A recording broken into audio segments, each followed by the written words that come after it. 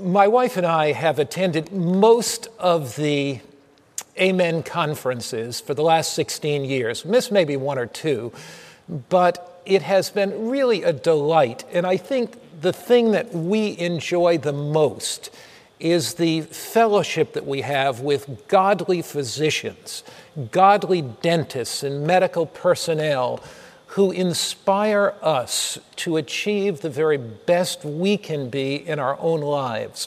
Each time we come, there's some new insight, some spiritual gem, some physical principles that we learn that are best for our health. So Amen has become really something that's really a part of our very lives, and it's something that we look forward to every single year. One of the things that I would really encourage is a lot more pastors to attend, because I think the interface of pastors and physicians and dentists working together is part of God's plan for this final and last generation.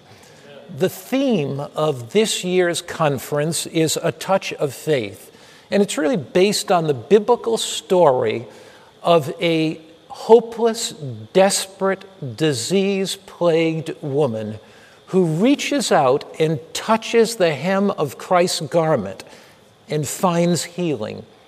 In that story, we find great spiritual lessons. And we're going to open the Word of God and study that tonight. But before we do, let's pray. Father in heaven, we are so incredibly thankful that you have called us in this last generation to reach out and touch others with your grace. We feel unworthy, we feel inadequate, but we're thankful for the grace of Jesus.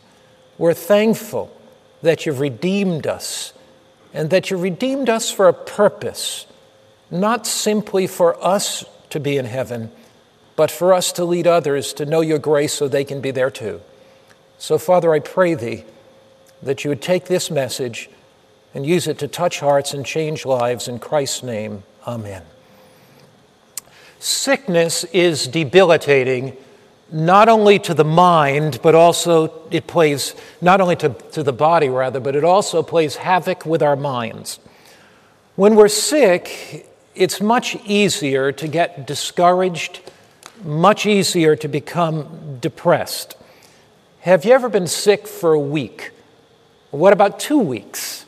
How do you feel at the end of a week or 2 weeks if you've been really sick? Often your spirits are not what they are normally.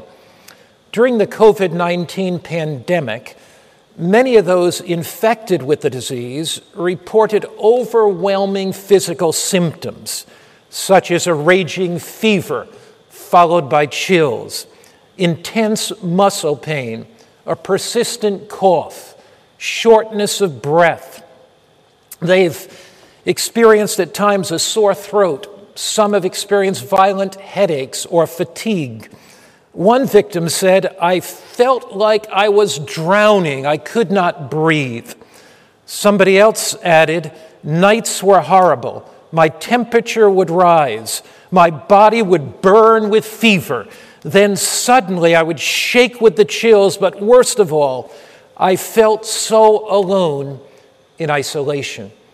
One of the tragic things about COVID-19 is that it has been so infectious that many people who suffered alone in hospitals or on ventilators could not have their loved ones visit them.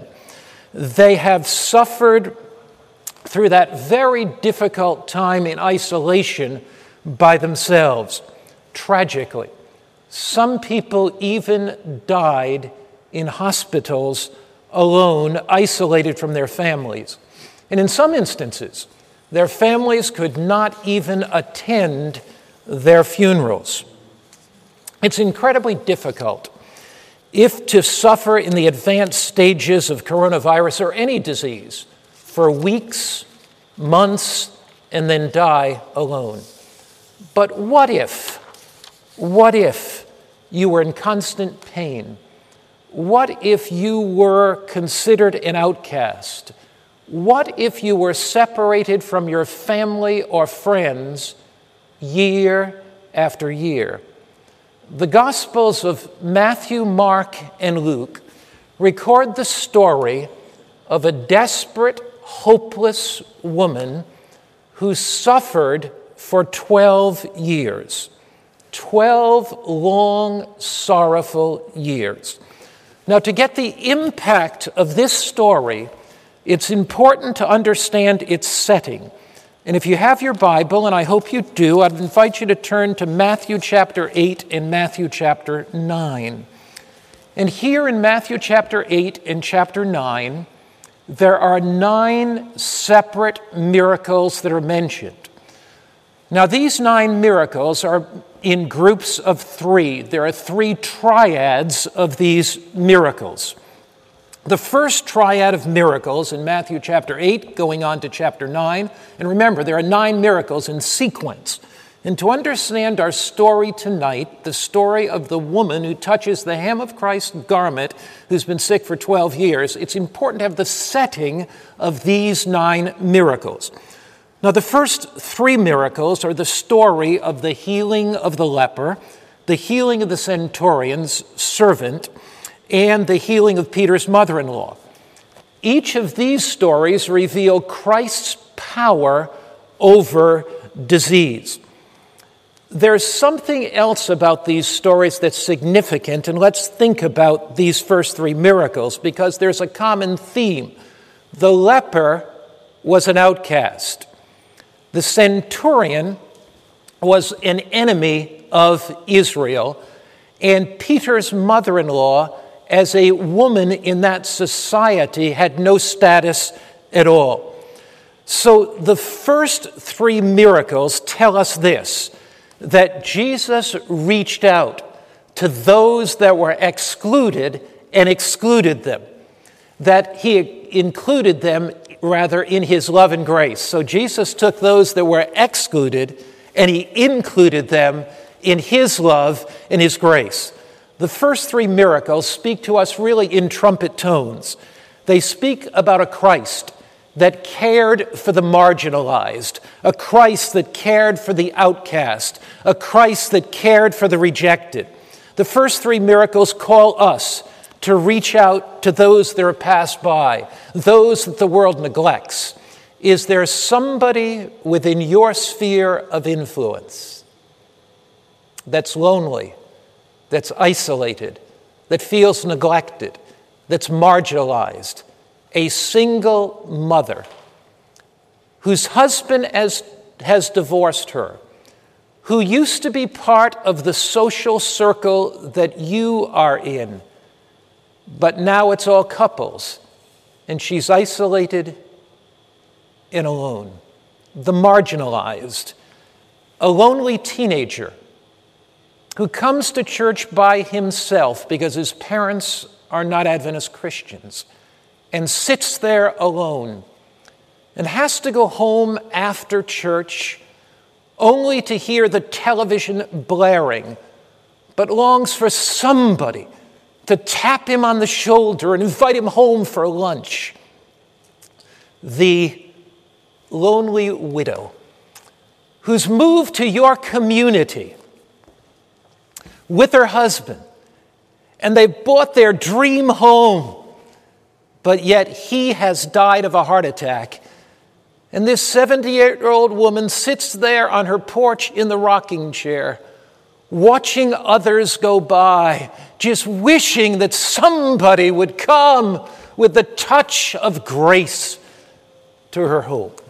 Or the unemployed worker who feels uncomfortable they can't pay their bills any longer. The self-sacrificing ministry of Christ is not some ethereal thing. It's practical. Faith is so good that it works. It leads us to care for those who are desperate for hope. This is genuine Christianity. The faith of Jesus leads us to care for others as Jesus cared for them. The first three miracles teach us to reach out to the marginalized, the outcast, those that are lonely and alone. But the second three miracles, Jesus demonstrates his power over nature in the first miracle when he calms a thunderous storm on the Sea of Galilee. He demonstrates his power over demons when he delivers the demoniacs. He demonstrates his power over sin and sickness when he heals the paralytic. Now, there is a common thread in these miracle stories, and it's this. Whether we are facing the worst disaster from without, whether we are facing demons from within, whether we are tormented by those demons, or whether it is the ravages of disease, those next three miracles teach us that Jesus is Lord over all. There is no situation that we face that Jesus is not prepared to handle. One of my favorite statements is found in a little book called Steps to Christ on page 100. It says this: no calamity can befall the least of his children. No anxiety harass the soul. No joy cheer. No sincere prayer escape the lips, of which our Heavenly Father is unobservant or in which he takes no immediate interest. He heals the broken in heart and binds up their wounds. The relations between God and each soul are as full and distinct as though there were not another soul upon the earth to share his watch care, not another soul for whom he gave his only beloved Son. Those three miracles teach us that whatever we face in life, Jesus is our Lord of all. We are not left alone to struggle with the challenges of life. Jesus is Lord over every disaster that may suddenly afflict us, that may unexpectedly burst upon us. He's Lord over every temptation. He's Lord over every attack of the enemy. He's over every demonic harassment of the evil one. He is Lord over every affliction, every sickness, every disease. He is there in the midst of whatever the devil throws at us. And Jesus is there to encourage us. I love that old song. Just when I need him, Jesus is near. Just when I falter, just when I fear, just when I need him most. In the first three miracles, the common theme, the common thread is simply this: Jesus cares for the isolated and the alone. He cares for the marginalized. In the second three miracles, Jesus is Lord over all. There is no disaster that you can face in your life that he is incapable of handling. Now, in the last three miracles, Jesus heals two women, two blind men, and a speech-impaired man. The theme of these miracles is significant, and it is placed last for a reason. The theme of these miracles is the power of life-giving, life-changing, life-transformational faith. It is best illustrated in the last of these miracles, the miracle of the woman who touches the hem of Christ's garment. It's found in Matthew 9, Mark 5, and Luke 8. Now, there is a reason why that this story is found in all three of these Gospels. It has unusual significance. If you have your Bibles, take them please and turn to Matthew, the 9th chapter, as we review this amazing story of a woman who has this hemorrhaging for 12 years. The scripture says in Matthew, the 9th chapter, and you're letting your eyes drop down there to the 20th verse. The scripture says, and suddenly a woman who had a flow of blood for 12 years came from behind and touched the hem of his garment. What is the significance that this woman had this flow of blood for 12 years? What's that significant? She hemorrhaged continually. Her clothes were stained with this continual stream of blood. She was tired, worn out, emaciated, and weak. But worst of all, she could no longer experience the warm embrace of her husband.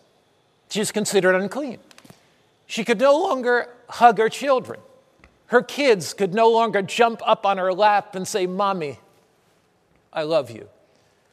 She wandered for 12 long years bleeding, hair disheveled, blood-stained garments, dirty, wandering the streets. Now, Mark's gospel adds this interesting insight in Mark chapter 5. This woman was discouraged. She was depressed. She was desperate. She wanted to be well. She longed for healing. She searched for a cure, but nothing seemed to work. Notice Mark's gospel, Mark the 5th chapter. Let's turn over to it. Verse 25 and verse 26. Mark chapter 5, verse 25 and 26. It says, "Now a certain woman had a flow of blood for 12 years," verse 25, "and had suffered many things from many physicians. They had not come to an amen conference. She suffered many things from many physicians. She had spent all she had. Their fees were high, and was no better, but rather only she got worse." The very ones that were supposed to help her only caused more harm. The scripture says she suffered many things from many physicians. The cures they offered only made her worse. She spent all her family's hard-earned money, their hard-earned savings, but they were quack cures. She was not only desperate, but hopeless. She was not only discouraged, but she was in total despair. Darkness filled her soul. She spent her money on these physicians only to be worse off. Then she met the master physician. Then she met Jesus. A huge crowd surrounded the Savior. As he slowly made his way over that cobblestone, narrow, rocky path, the crowd surrounded him, but he saw her. Jesus picks out of the crowd those that are desperate. Jesus picks out of the crowd those that are hopeless. Jesus picks out of the crowd those that are needy. Before she ever sought him, his heart was seeking her. Before she ever took one step toward him, he kept edging his way over in that crowd to get closer and closer and closer to her. This poor woman wondered if she would ever get near enough to Jesus, because the crowd was so dense around him. She wondered. He healed others. Would he heal her? And in Mark chapter 5, verse 28, we read you can almost hear the desperation in this woman's thought. She says to herself, verse 28, "If only I may touch his clothes, I shall be made well." If only. Now, the Gospel of Luke also records this story. Now, Luke was a physician, and by their very nature, physicians are very specific and detailed. They keep good notes. And so the physician Luke kept very good notes, and he wrote them down in his gospel, and he gives us a case history of this woman. We find it in Luke chapter 8 and verse 43. Luke chapter 8, verse 43. Notice what Luke adds here. "Now a woman having a flow of blood for 12 years, who had spent all her livelihood on physicians," so she's penniless. He says she spent all her livelihood. She did not have any more money. She's desperate on physicians. She could not be healed by any. There was no human source for healing. None. No human source for healing. She comes behind and touches the border of his garment, and immediately her flow of blood stopped. And Jesus says, "Who touched me?" Now, the word for healed here, used in this Bible passage, is the same word for therapy. It's therapeuo. And so the scripture says she is looking for this method of healing. She wants some therapy, but she can find no therapy. There is no cure. Nothing that she tried worked. Jesus was her last, and Jesus was her only hope.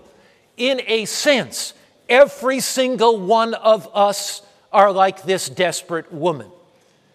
We may search for spiritual cures for the guilt and shame and condemnation in our lives. We may search for something that will give us power over the disease of sin. In a sense, every one of us have a disease that is fatal and incurable until by faith we touch Jesus. For he is the only one that has the solution to the sin problem. No therapy could be found for her. Nothing that she tried worked. Jesus was her last and only hope. If he could not help her, she was doomed to a life of constant pain and continual sickness. She pressed her way through the crowd. There may be somebody watching tonight on 3 Angels Broadcasting. You have lost all hope. There is incredible good news for you. There is a physician in the house. The master physician, Jesus Christ, wants to touch your life with his healing grace and transform you tonight. Just as this woman touched Jesus by faith, you can reach out tonight and touch Jesus by faith. She searched for it. She spent all her life savings to find the magic cure. And her response is the typical response of many people today when they face some debilitating disease. They're desperate to find something, anything that'll cure the disease. Every patient wants something to cure their illness, anything that'll bring relief. They're desperate for a cure, whether it's a pill or some other kind of medication. Modern medicine focuses on diagnosing and treating disease. But Jesus focuses on something much more. Jesus focuses on making people whole, physically, mentally, emotionally, and spiritually. The ministry of Christ goes far beyond physical healing, as significant as that is. As this woman comes near Christ, Luke puts it so well in his physician's notes in Luke chapter 8. He puts it so beautifully. Luke, the 8th chapter. And notice Luke's words. It says, she comes behind and touches the border of his garment. Verse 44, Luke 8. And immediately her flow of blood stopped. And Jesus says, who touched me? When they all denied it, Peter and those with him said, Master, the multitudes throng you and press you, and you say, who touched me? Don't miss that. Jesus can distinguish the touch of faith from the brush of the multitudes. There can be millions all around, and you kneel by your bed and cry out to Jesus in faith. And he distinguishes that touch of faith. You know, it's possible to pray casually and get little help. It's possible to have formal religion and get little help. It's possible to have an external form of religion and get little help. But this woman was desperate.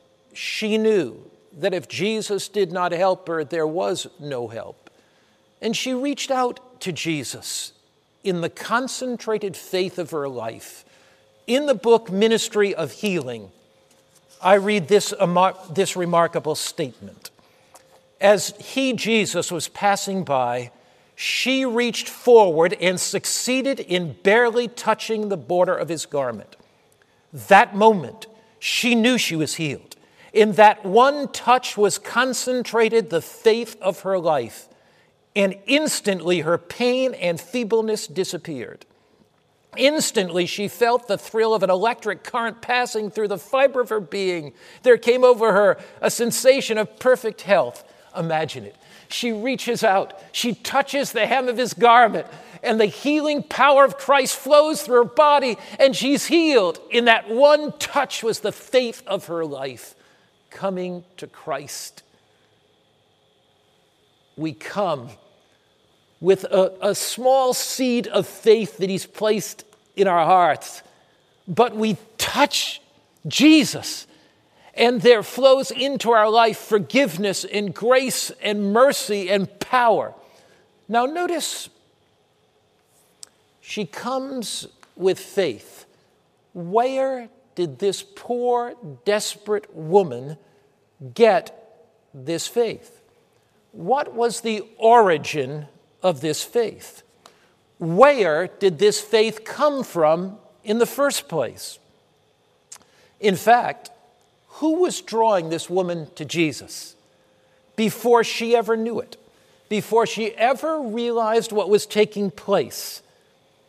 The Holy Spirit was drawing this poor, helpless woman to Jesus. He sought her before she ever sought him. Now, this is a critical point. It may seem very simple, but before any one of us take one step toward Jesus, he is reaching out toward us. He is the one that took the initiative to draw this woman to himself, and he is the one that puts within our hearts the Holy Spirit to draw us to him. Now, that drawing power is not something that takes place once when we initially come to Christ. Every single day, the Spirit of God is working in our hearts to draw us closer and still closer to Jesus. Every desire for spirituality that we have comes because the Spirit is working in our life. Every inclination to pray is divinely implanted by the Holy Spirit. Every inclination to read the Bible is divinely implanted by the Holy Spirit. Every inclination to serve is divinely implanted by the Holy Spirit. So day by day, the Spirit of God is working in our hearts and lives to draw us to him. Now, where did this woman get this faith? Where did that faith come from? You know, Jesus was looking for this poor, helpless woman before she ever looked for him. But you know, there's an amazing passage in Romans, the 12th chapter and the 3rd verse. Romans chapter 12, verse 3. What is the origin of all faith? And where does faith come from? Romans chapter 12 and verse 3. And we read it there.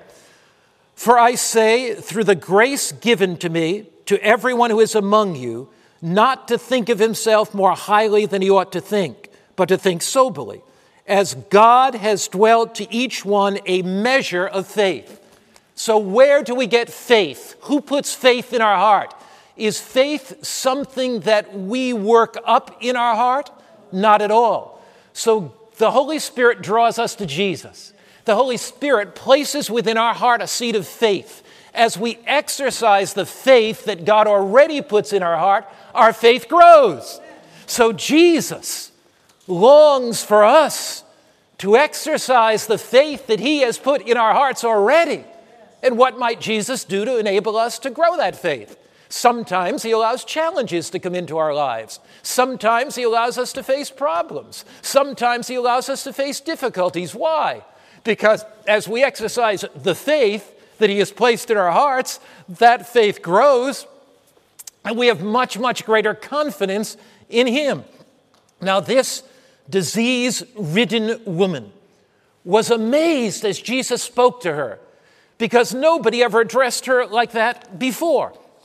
In Luke chapter 8, verse 48, Jesus speaks to this woman.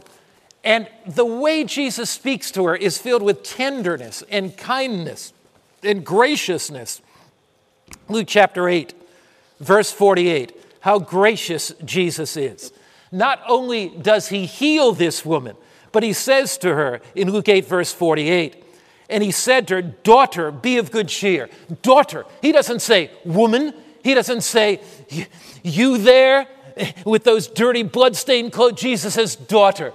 He calls her a daughter of God. When we come to Christ and the Holy Spirit changes our lives, we become sons and daughters of God. Jesus says, daughter, be of good cheer. Your faith has made you well. She was not some nameless face in the crowd. She was not some human statistic. She was a child of God. Jesus says to her, your faith has made you well. Now, what is faith? What is faith? We might define faith as trusting God. We might define faith, though, further as this way. Faith is believing what God says to be true. Amen. Faith is believing His word, accepting His promises, and faith is acting upon what God says. This poor, helpless woman believed, then she saw. That is faith. She believed, then she saw. She did not see, then believe. If we wait to see, we will never believe.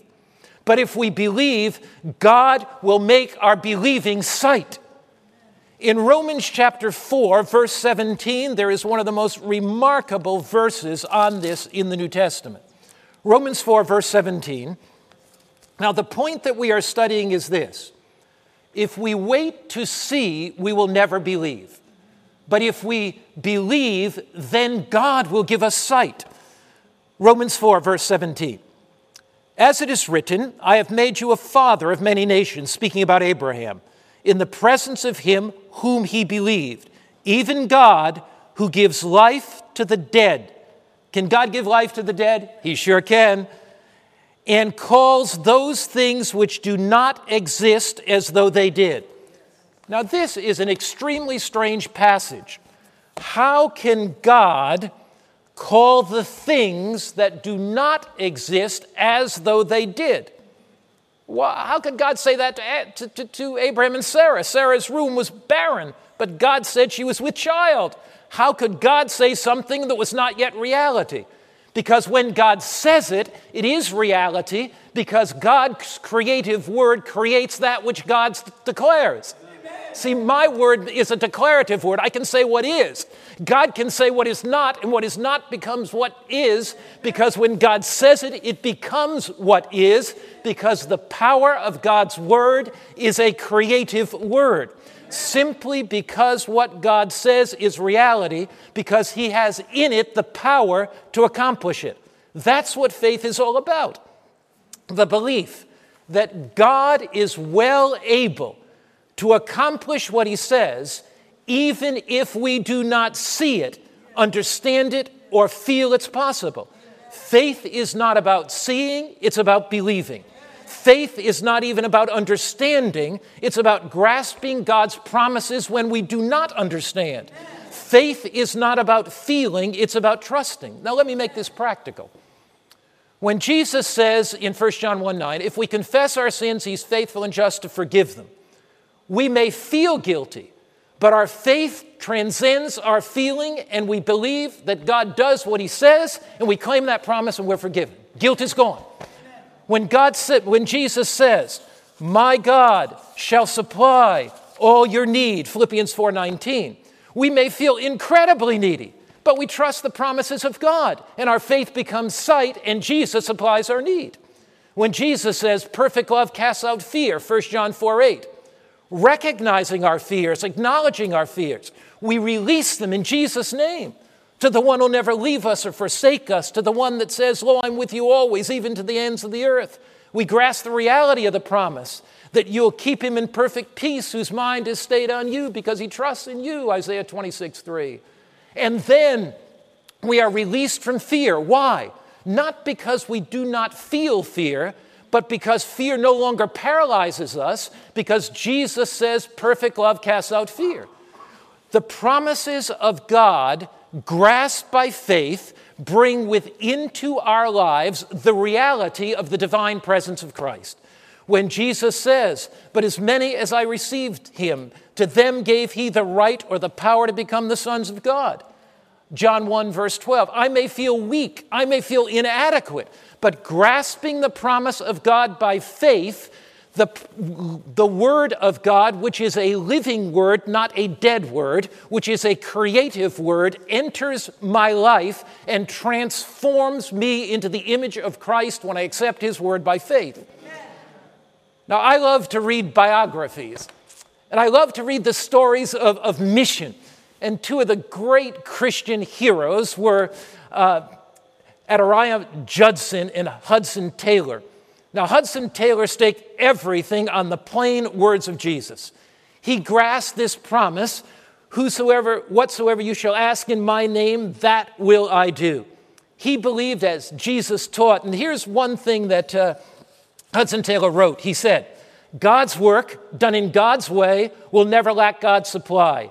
He's too wise a God to frustrate his purposes for lack of funds, and he can just as easily bring them to us before we need them than after we need them. You know, Hudson Taylor was a tremendous, powerful missionary. He, one day, as he was in China, he was a missionary to China, and one day in China, Hudson Taylor ran out of foreseeable funds. He had enough money to eat, but he had no funds to fund his mission.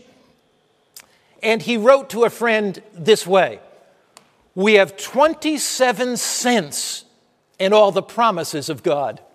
Don't you like that? We've got 27 cents in all the promises of God. Adoniram Judson was in a prison. You know, faith makes great optimists. Faith makes great optimists. On one occasion, Judson's in prison in Burma. He's got 32 pounds of chains on his legs and ankles.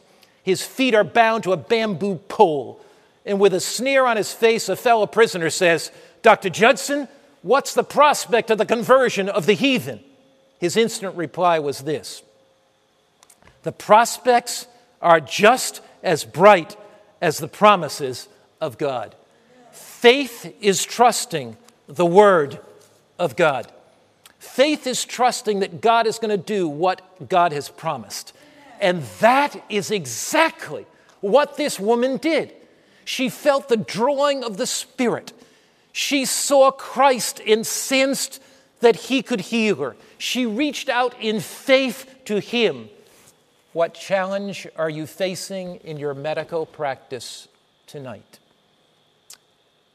What challenge are you facing in your family as a physician, as a dentist? What challenge are you facing in your health that nobody else may know about? What challenge are you facing in building a new medical practice? What challenge are you facing as a medical student? There is still a healer. The promises of God are still real. And you can grasp them by faith and watch the miracle-working power of God energize and strengthen your life. In Luke chapter 8, verse 48, as Jesus performs this marvelous miracle of healing, he makes a statement that is at the end of that verse 48. Luke 8, verse 48. And at the end of the verse, the beginning of the verse, Jesus says, daughter, she is a child of God, be of good cheer. That's what Christ says to every one of us tonight. Don't live in fear, weakness, worry, anxiety.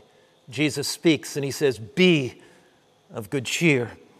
And at the end of that verse, Jesus says, your faith, you've grasped the reality of the miracle-working power of the living Christ has made you well. Go in peace. You know, that word well there in the New Testament is used 110 times in the New Testament. 92 of those times it's used for salvation. Now, her faith grasped the reality of his divinity. In his loving mercy, he revealed his grace to this desperate, hopeless woman. He made her well again. And physically, and mentally, and spiritually, she was made whole. Now, when Christ touches us with healing grace, he touches us for a purpose. Not only so we will be redeemed, but by his grace and power, we will go out and touch others with the healing grace of Christ.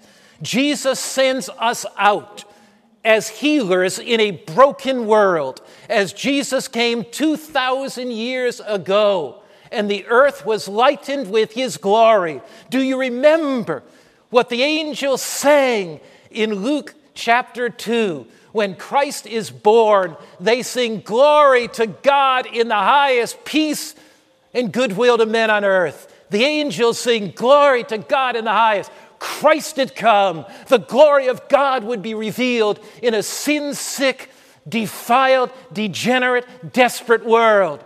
In the last days of Earth's history, once again, an angel comes down from heaven. Revelation 18, verse 1. I saw another angel come down from heaven with a loud voice, and the earth was lightened with his glory of God.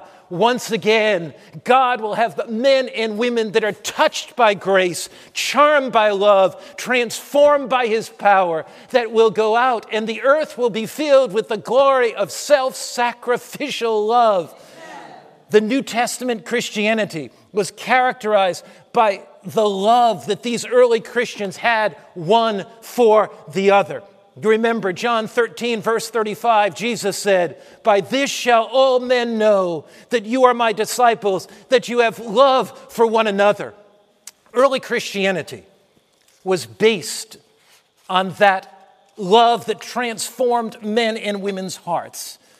There's a new book that's been written that's really worth reading by Rodney Stark. It's called The Rise of Christianity. And in that book, he talks about two major pandemics, one that took place in 160 AD and another that took place from 250 to 270. It was a pandemic that took place for 20 years. We hope COVID-19 doesn't last that long. We need a vaccine quick. But look, for 20 years, this pandemic took place. 5,000 people a day were dying in this pandemic. Now, the interesting thing about Starkey's book, he has a chapter in it called Survival Rates and the Golden Rule. Survival Rates and the Golden Rule. And they've discovered some manuscripts written by Dionysius. Now, not Dionysius the Agorite in the book of Acts, but Dionysius of Alexandria. In Alexandria, Dionysius wrote, and in these original manuscripts, and I have sections of these manuscripts here that I want to read to you. Why is it that New Testament Christianity grew so incredibly powerfully? Why? Notice, here's Dionysius writing of the contrast between the Christians and the pagans during that pandemic. The glory of God came down. Notice, here's what Dionysius says. Most of our brother Christians showed unbounded love and loyalty, never sparing themselves and thinking only of one another. Heedless of the danger, they took charge of the sick. They attended to their every need and ministered to them in Christ, and with them departed this life serenely happy. For they were infected by others with the disease, drawing on themselves the sickness of their neighbors and cheerfully accepting their pains. Many, in nursing and curing others, transferred their death to themselves and died in their stead. The best of our brothers lost their lives. And he talks about how these Christians would go out, minister selflessly, lovingly, kindly, compassionately to the sick, and how that was such a revelation of God's love that thousands of pagans, tens of thousands, became Christians. Now look, he then writes, the heathen pagans behaved in the very opposite way. At the first onset of the disease, they pushed the sufferers away and fled from their dearest, throwing them into the roads before they were dead, and treated the unburied corpses as dirt, hoping thereby to avert the spread and contagion of the fatal disease. But do what they might, they found it difficult to escape. Tertullian writes, it is our care of the helpless, our practice of loving kindness that brands us in the eyes of many of our opponents. Only look, they say, look how they love one another. There will be, in the last days of Earth's history, a generation that God raises up that are filled with his love, that reach out in self-sacrificial service to touch others with his grace and goodness and his mercy. And as men and women see individuals coming to them with no thought of personal gain, with no self-aggrandizement, that are not looking for power or prestige or money, but they serve for service sake. They serve for love's sake. It's not medical mercenary work, but it's medical missionary work. They come in grace and love to touch somebody, to pray with somebody, to open the Bible with somebody, like Hudson Taylor. Hudson Taylor wrote a letter, February 14, 1860, and Hudson Taylor said this: "If I had 1,000 pounds, that's British currency. 1,000 pounds in 1860 would be $160,000. He said, if I had 1,000 pounds, China should have it. If I had 1,000 lives, China should have them. No, not China, but Christ. Can we do too much for him? Can we do enough for such a precious Savior?" Jesus is speaking to somebody's heart tonight. There's somebody watching this broadcast that you have never surrendered your life to this living Christ. You can touch the hem of his garment tonight, and his healing grace can flow into your life, and you can be changed. He'll say to you, "My son, my daughter, come unto me, all you that are burdened and heavy laden, and I'll give you rest." There's somebody listening tonight. Maybe you're a physician. Maybe you're a dentist. Maybe you're a medical student, but you've been playing games with religion. But tonight you hear the call of Jesus. You hear the call for something deeper, a faith that grasps the promises of God and changes your life. And tonight, there may be somebody here. You've been getting up in the morning and going into your office and coming home at night, and that's been about it. But you hear the call of the Savior. You hear the call of love. You hear the call of self-sacrificial service. And just now, wherever you are, you want to bow your head and say, "Jesus, I want more than a superficial religion. I want something deep and lasting and satisfying. I want to give my life for the one who gave his life for me. I want to live a life of commitment because I know that the deepest joy comes in self-sacrificial service." Would you just now open your heart as I pray? Father in heaven, we feel the stirring of the Spirit tonight. You've touched us. This is no common meeting. This is no ordinary meeting. The glory of God that filled earth when Jesus came once is going to fill the earth again as the Spirit fills believers who go out and touch the world with your glory. Father, fill our lives with your grace and goodness. Help us to sense, in the light of the cross, no sacrifice is too great. Lord, you've given so much to us. We give our lives to you. And Lord, that's an adventure. Lead us on the adventure, the journey, the excitement, the thrill of leading others to you. And one day, in a land called glory, in a place called heaven, may we rejoice around your throne with those that we've had the privilege of touching with your grace. In Jesus' name, amen.